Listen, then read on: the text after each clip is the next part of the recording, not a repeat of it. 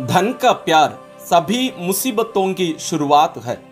इसलिए यह जानकर कि हम दुनिया में ना कुछ लेकर आए और ना ही कुछ ले जा सकते हैं, हम धार्मिकता के अस्त्र शस्त्र धारण करें और हम सबसे पहले प्रभु की आज्ञाओं का पालन करना सीखें। Greater glory of God podcast में आपका स्वागत है। आज हमारे साथ हैं महान संत पोलीकार्प। इनका जन्म 69 ईस्वी में हुआ और इनकी मृत्यु 155 ईस्वी में हुई और इनका त्योहार माता कलीसिया 23 फरवरी को मनाती है।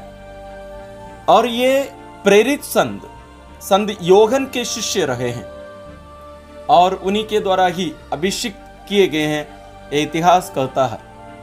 और ये अपने 86 वर्ष में ये मार दिए गए थे, या हम कह सकते हैं कि अपने आप को अर्पित किए थे। ये आग में जला दिए गए।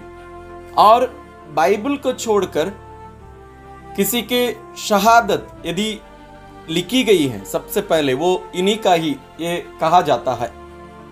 और जब सैनिक लोग इनको जलाने के लिए ले जा रहे थे, हम जानते हैं लोग जब आग में जलाए जाते हैं तो लोग तड़प कर उधर उधर दौड़ते हैं। तो इसलिए संत पोलीकार्प से भी कहा गया था उनका हाथ पैर सब बांधने के लिए। लेकिन संत पोलीकार्प कहे, तुम उसकी चिंता मत करो, मुझे छोड़ दो। जो प्रभु इस आग में मरने के लिए जो शक्ति देता है, वो मुझे इसके लिए भी बल देगा कि मैं शांत पूर्वक ईश्वर के लिए अपना जीवन कुर्बान कर दूं। और वे वैसे ही अपने आप को अर्पित किए। और उनके इस शहादत के बारे में जो लेखक लिखे, वे ये कहते हैं ये कोई शरीर जल रहा था इसे नहीं लगा, बल्कि ये कोई रोटी पकाई जा रही थी या कोई मोती या हीरा का शुद्धिकरण हो रहा है। इसका कहने का अर्थ यह है कि संत पोलीकार्प अपने आप को शुद्ध करके अपने आप को ईश्वर के हाथों में एक बहुमूल्य मोती के रूप में अर्पित किए। इस महान संत हमें एक महत्वपूर्ण शिक्षा आज दे रहे हैं। उनका कथन जैसे हमने शुरू में सुना, वो यह है, धन का प्यार सभी मुसीबतों की शुरुआत है। इसलिए यह जानकर कि हम दुनिया में ना कुछ लेकर आए और ना ही कुछ ले जा सकते हैं, हम धार्मिकता के अस्त्र शस्त्र धारण करें और हम सबसे पहले प्रभु की आज्ञाओं का पालन करना सीखें। सबसे पहला जो वाक्य ये कह रहे हैं, यह है, धन का लालच सभी मुसीबतों की शुरुआत। क्या यह सच है?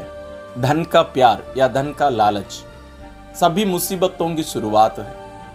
यह धन का लालच या धन का प्रेम या प्यार क्या होता है? इसको साधारण रूप से समझने के लिए आप इस दुनिया के सभी अच्छी चीजों को एक तरफ रखिए। रिश्ते, प्रेम, नैतिकता, ईश्वर, जो कुछ आप सोच सकते हैं एक तरफ, और दूसरे तरफ पैसा रखिए। यदि हम एक तरफ के कुछ चीजों को हम चुने तो दूसरे तरफ की चीजें हमारे हाथ से निकल जाते हैं। और प्रेम हम मनुष्यों से करने के लिए, ईश्वर से करने के लिए ईश्वर हमसे कहते हैं, चीजों से नहीं। लेकिन यह सच है कि हम मनुष्यों का प्रयोग करते हैं जैसे वस्तुओं का प्रयोग करना चाहिए, और वस्तुओं और पैसा से हम प्यार करते हैं। ये एक प्रकार से एक स्वाभाविक गुण के रूप में हम सामान्य रूप से ऐसे स्वीकार कर लिए हैं, जो कि गलत है, जो हम सबको ही जानते हैं। यहां संत पोलीकार्प कह रहे हैं कि धन का लालच या धन का प्रेम सभी मुसीबतों की शुरुआत है। आपके जीवन के कोई भी मुसीबत आप थोड़ा सा अपने सामने लेकर आइए। आपके पारिवारिक रिश्ते में कोई भी समस्या हो, अलगाव, मनमुटाव, लड़ाई झगड़ा, उसकी शुरुआत कहाँ से होती है? हम अधिकांश आज परिवारों में देखते हैं वहां की अशांति का मुख्य कारण धन है या पैसा है। ये यहां तक भाई बहन के बीच में केवल नहीं रह जाता है, माता पिता और बच्चों के बीच में भी इसी के लिए ही मनमुटाव होता है। पैसा, एक दूसरे की हत्या तक लोग कर देते हैं पैसा के कारण। और उससे बढ़कर जीवन भर एक दूसरे का चेहरा नहीं देखना, एक दूसरे से बात नहीं करना, ये सब आजकल आम बात है। दो घनिष्ठ मित्र पैसा के कारण दो दुश्मन बन जाते हैं। ये भी सच्चाई है दुनिया में। और भी अन्य सभी मुसीबतों को हम देख सकते हैं। संत पॉलीकार्प कहते हैं कि उन सब की शुरुआत धन का प्रेम है, धन का लालच। लेकिन इससे छुटकारा हम कैसे पाए, उसका भी रास्ता संत पॉलीकार्प हमें बताते हैं। 3 रास्ता बता रहे हैं। सबसे पहले वे हमें बताते हैं कि हम सबसे पहले ज्ञानी बने, मतलब हम सच्चाई को समझें। क्या? पहला है कि हम ना तो कुछ लेकर आए और दूसरा हम ना कुछ इधर से ले जाएंगे। जैसे अय्यूब या योब पुराने विधान में कहते हैं, हम नंगे आए और नंगे ही जाएंगे। हम ना कोई धन दौलत लेकर आए, हम यहां तक कपड़ा भी पहन कर नहीं आए और जाते समय कपड़ा तक पहन के नहीं जाएंगे। इस सच्चाई को यदि हम स्वीकार कर लें, शायद ये धन का जो लालच या प्रेम है वो शायद खत्म हो जाएगा। तो ये पहला। दूसरा हमें क्या करना चाहिए? वे कहते हैं हम धार्मिकता के अस्त्र शस्त्र धारण करें। धार्मिकता के अस्त्र शस्त्र यानी विश्वास में हम दृढ़ रहें, ईश्वर को अपने जीवन में पहला स्थान दें। बाइबल के अनुसार धार्मिकता, एक धर्मी व्यक्ति वो है जो ईश्वर पर विश्वास रखता है। जैसे विश्वास के पिता इब्राहिम या अब्राहम के बारे में कहा गया है, अब्राहम ईश्वर पर दृढ़ विश्वास किए, ईश्वर उसी को ही धार्मिकता माने। तीसरा क्या करना है? हम सबसे पहले ईश्वर की आज्ञाओं का पालन करना सीखें। ईश्वर की आज्ञाओं का पालन। तो 3 चीजें। एक है हम ज्ञानी बने, मतलब हम हमारे जीवन की सच्चाइयों को समझें कि हम ना कुछ लेकर आए और ना कुछ लेकर जाएंगे। दूसरा है कि हमें धार्मिकता के अस्त्र शस्त्र धारण करना चाहिए, हमें विश्वास में आगे बढ़ना चाहिए। तीसरा है हमें ईश्वर की आज्ञाओं का पालन करना चाहिए। और यह ना केवल संत पॉलीकार्प हमें बता रहे हैं, हम इसी बात को पवित्र बाइबल में भी हम देख सकते हैं। तीमोथी के नाम संत पौलुस का पहला पत्र अध्याय 6 पद संख्या 10 में संत पौलुस लिखते हैं, धन का लालच या प्यार सभी बुराइयों की जड़ है। इसी लालच में पड़कर कई लोग विश्वास के मार्ग से भटक गए और उन्होंने बहुत सी यंत्रणाएं झेली। संत पौलुस और भी थोड़ा सा गहराई में जा रहे हैं। वे कह रहे हैं कि धन का लालच या धन का प्रेम सभी बुराइयों की जड़ है।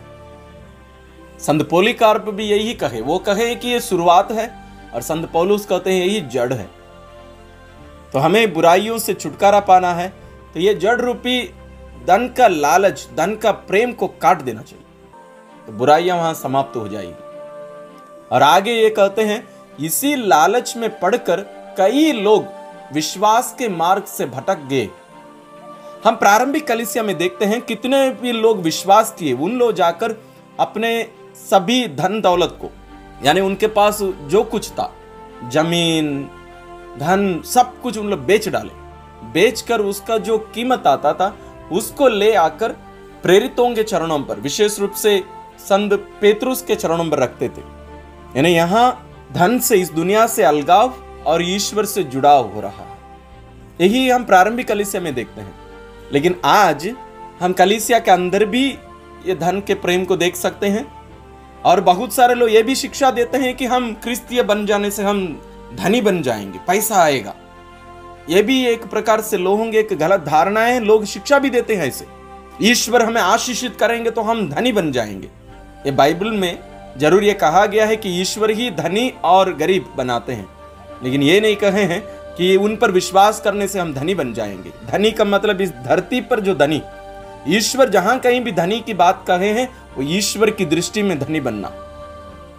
कहीं भी यीशु नहीं कहे तुम मेरा शिष्य बनो, मैं तुम्हें धनी, इस दुनिया की दृष्टि में धनी बनाऊंगा। उल्टा ये कहे हैं जो पूर्ण बनना चाहता है वो अपना सब कुछ बेचकर मेरा अनुसरण करे। सब उल्टा है, लेकिन हमें उल्टा शिक्षा दिया जाता है। संत पौलुस यहां एक महत्वपूर्ण बात हमारे सामने रख रहे हैं, वो यह है कि पैसा के लालच में, पैसा के प्रेम में पड़कर कई लोग विश्वास के मार्ग से भटक गए। क्या यह सत्य नहीं है? जो पैसा कमाना ही अपना जीवन का एकमात्र लक्ष्य मानते हैं, उन लोग सच्चे विश्वासी न रह सकते हैं। जैसे प्रारंभ में मैंने कहा, धन दौलत एक तरफ, पैसा एक तरफ, और दुनिया के अन्य सभी अच्छी अच्छी बातें, यहां तक ईश्वर दूसरे तरफ। ये धन का प्रेम हमें इन सभी चीजों से अलग कर देता है। आज परिवारों में जो लड़ाई झगड़ा का कारण यही है, रिश्ते में एकदम कड़वापन आ जाता है। यहां तक माता पिता और बच्चों के बीच में एक दूसरे का चेहरा देखकर बात नहीं कर सकते लोग। भाई भाई को मार देता है। सबका कारण ये धन का लालच या धन का प्रेम है। और वे आगे कहते हैं, और उन्होंने बहुत सी यंत्रणाएं झेली। हम जानते हैं आगे चलकर क्या होता है। इस बात को समझने के लिए मैं आप लोगों के सामने एक घटना रखना चाहता हूं। पुराने समय में जैसे लोग बंदर पकड़ते थे, क्योंकि बंदर लोगों का अलग अलग रूप से उनका प्रयोग करते थे। जैसे कोई गरीब हैं तो उसको ले जाकर कुछ चौराहों पर खड़े रहकर कुछ कराकर लोग पैसा इकट्ठा करते थे अपनी जीविका के लिए। कोई अपने घर में पालने के लिए ले जाते थे, कोई अपने खेतों में पक्षियों से छुड़ाने के लिए, छुटकारा पाने के लिए बंदरों का उपयोग करते थे पुराने जमाने में। तो इन लोग बंदर को कैसे पकड़ते थे? कहा जाता है इन लोग कहीं जहां बंदर पाए जाते हैं वहां बर्तनों में चना डालकर रखते थे, और बाहर भी एक दो चना वहीं डाल देते थे। और बंदर आकर बाहर का चना लेकर खा देता है और उसको बहुत अच्छा लगता है। तो वो अंदर बर्तन में देखता है कि अंदर भी चना है, तो अपना हाथ डालकर चना हाथ में भर देता है। वो चना से भरा हुआ वो हाथ वो बाहर निकालता है और देखता है कि हाथ बाहर नहीं आता, क्योंकि वो बर्तन का जो मुंह जो रहता है वो बहुत छोटा रहता है। आपको क्या लगता है, बंदर अपना मुट्ठी खोलेगा, चना को जाने देगा और अपने आप को बचाएगा? अधिकांश ऐसे होता नहीं है, क्योंकि वो पहले से एक दो चना खा दिया है। उसको उसका स्वाद बहुत ज्यादा पसंद आ गया, इतना पसंद आया कि वो अपने आप को एक दास के रूप में अर्पित कर देता है। उसको अभी मालूम है लोग उसके पास आ भी रहे हैं उसको पकड़ने के लिए, फिर भी वो अपना मुट्ठी नहीं खोलेगा। क्या हमारा जीवन भी इन बंदरों के समान है, जो हम धन दौलत अपने हाथ में पकड़ लिए और हम देख रहे हैं कि ये हमें एक प्रकार से दास बना दिए। हमारे पुराने दोस्त लोग सब हमारे दुश्मन बन गए। हम अपने भाई बहनों के साथ उनके चेहरा देखकर हम बात नहीं कर पा रहे हैं। हम अपने माता पिता का देख रहे ही नहीं कर पा रहे हैं। हम एक प्रकार से दास बन गए हैं, फिर भी हम अपनी इस मुट्ठी को खोलना नहीं चाहते हैं, उन बंदरों के समान। ये सच है। हम बहुत सारे परिवारों में ऐसी परिस्थिति देखते हैं, ये सच्चाई है। इसलिए इससे छुटकारा पाने के लिए संत पॉलीकार्प हमें 3 रास्ता भी बताए, लेकिन हम फिर भी जानते हैं ये आसान नहीं है, क्योंकि जैसे कहा जाता है पैसा देखकर लाश भी अपना मुंह खोल देगा, क्योंकि मनुष्य इतना लालच है पैसा के प्रति, इतना प्यार है पैसा के लिए कि वो मरने के बाद में भी वो पैसा पैसा कहेगा। एक प्रकार से स्वाभाविक रूप से हम देखते हैं आज, क्योंकि आज बच्चों से पूछिए बेटा आज पढ़ाई करने क्यों जाते हो? मैं पढ़कर एक बहुत बड़ा आदमी बनूंगा, मैं बहुत पैसा कमाऊंगा, मैं बहुत अमीर बनना चाहता हूं, इसलिए पढ़ाई की जाती है। काम करने वालों से पूछिए आप क्यों काम करते हो, वो भी यही कहेगा। तो ये एक प्रकार से स्वाभाविक है हमारे लिए। और यहां तक कुछ लोग अपने बच्चों के साथ रोटी भी नहीं खाते हैं पैसा कमाने के चक्कर में। तो इससे छुटकारा पाने के लिए हम क्या करें? हमें ईश्वर की कृपा की जरूरत है। आइए हम ईश्वर से कृपा मांगे। हम अपनी आंखें बंद करें। क्या आप में धन का प्रेम है? क्या आपके साथ भी ऐसा हुआ है, आपके परिवार में या आपके व्यक्तिगत जीवन में, कि आप अपने भाई बहनों से, अपने माता पिता से धन दौलत के कारण आप अलग हो गए हैं? जिन पड़ोसियों के साथ आप बहुत सारी चीज़ों का साझा करते थे, शेयर करते थे पहले, क्या आज हम उनसे बातचीत तक नहीं कर सकते हैं? केवल पैसा उसका कारण है। और भी बहुत सारी मुसीबतें पैसा के कारण आते हैं। हमारे जीवन में शांति नहीं है, हम चैन की नींद नहीं ले सकते हैं। आज ईश्वर हमसे कह रहे हैं, उन बंदरों के समान अपनी मुट्ठी में हम चना को भरकर इस पैसा रूपी चना को भर कर ना रखें और दास बने ना रहें।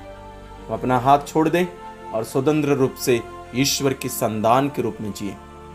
और इसके लिए हम जानते हैं हमारी शक्ति पर्याप्त नहीं है, इसलिए हम अपने आप को ईश्वर के हाथों में अर्पित करें और प्रार्थना करें।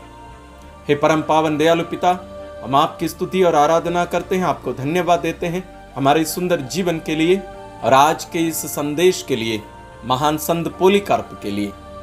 हम आपसे विनती करते हैं कि आज जो वचन हम उनके द्वारा पाए हैं, जो संदेश, जो सुसमाचार उनसे सुने हैं, इसको हम अपने जीवन में क्रियान्वित करने, पालन करने की कृपा, शक्ति, सामर्थ्य हमें प्रदान करिए, ताकि हम भी आपकी सच्ची संतान के रूप में स्वतंत्रता में जीने की कृपा हम सबों को मिले।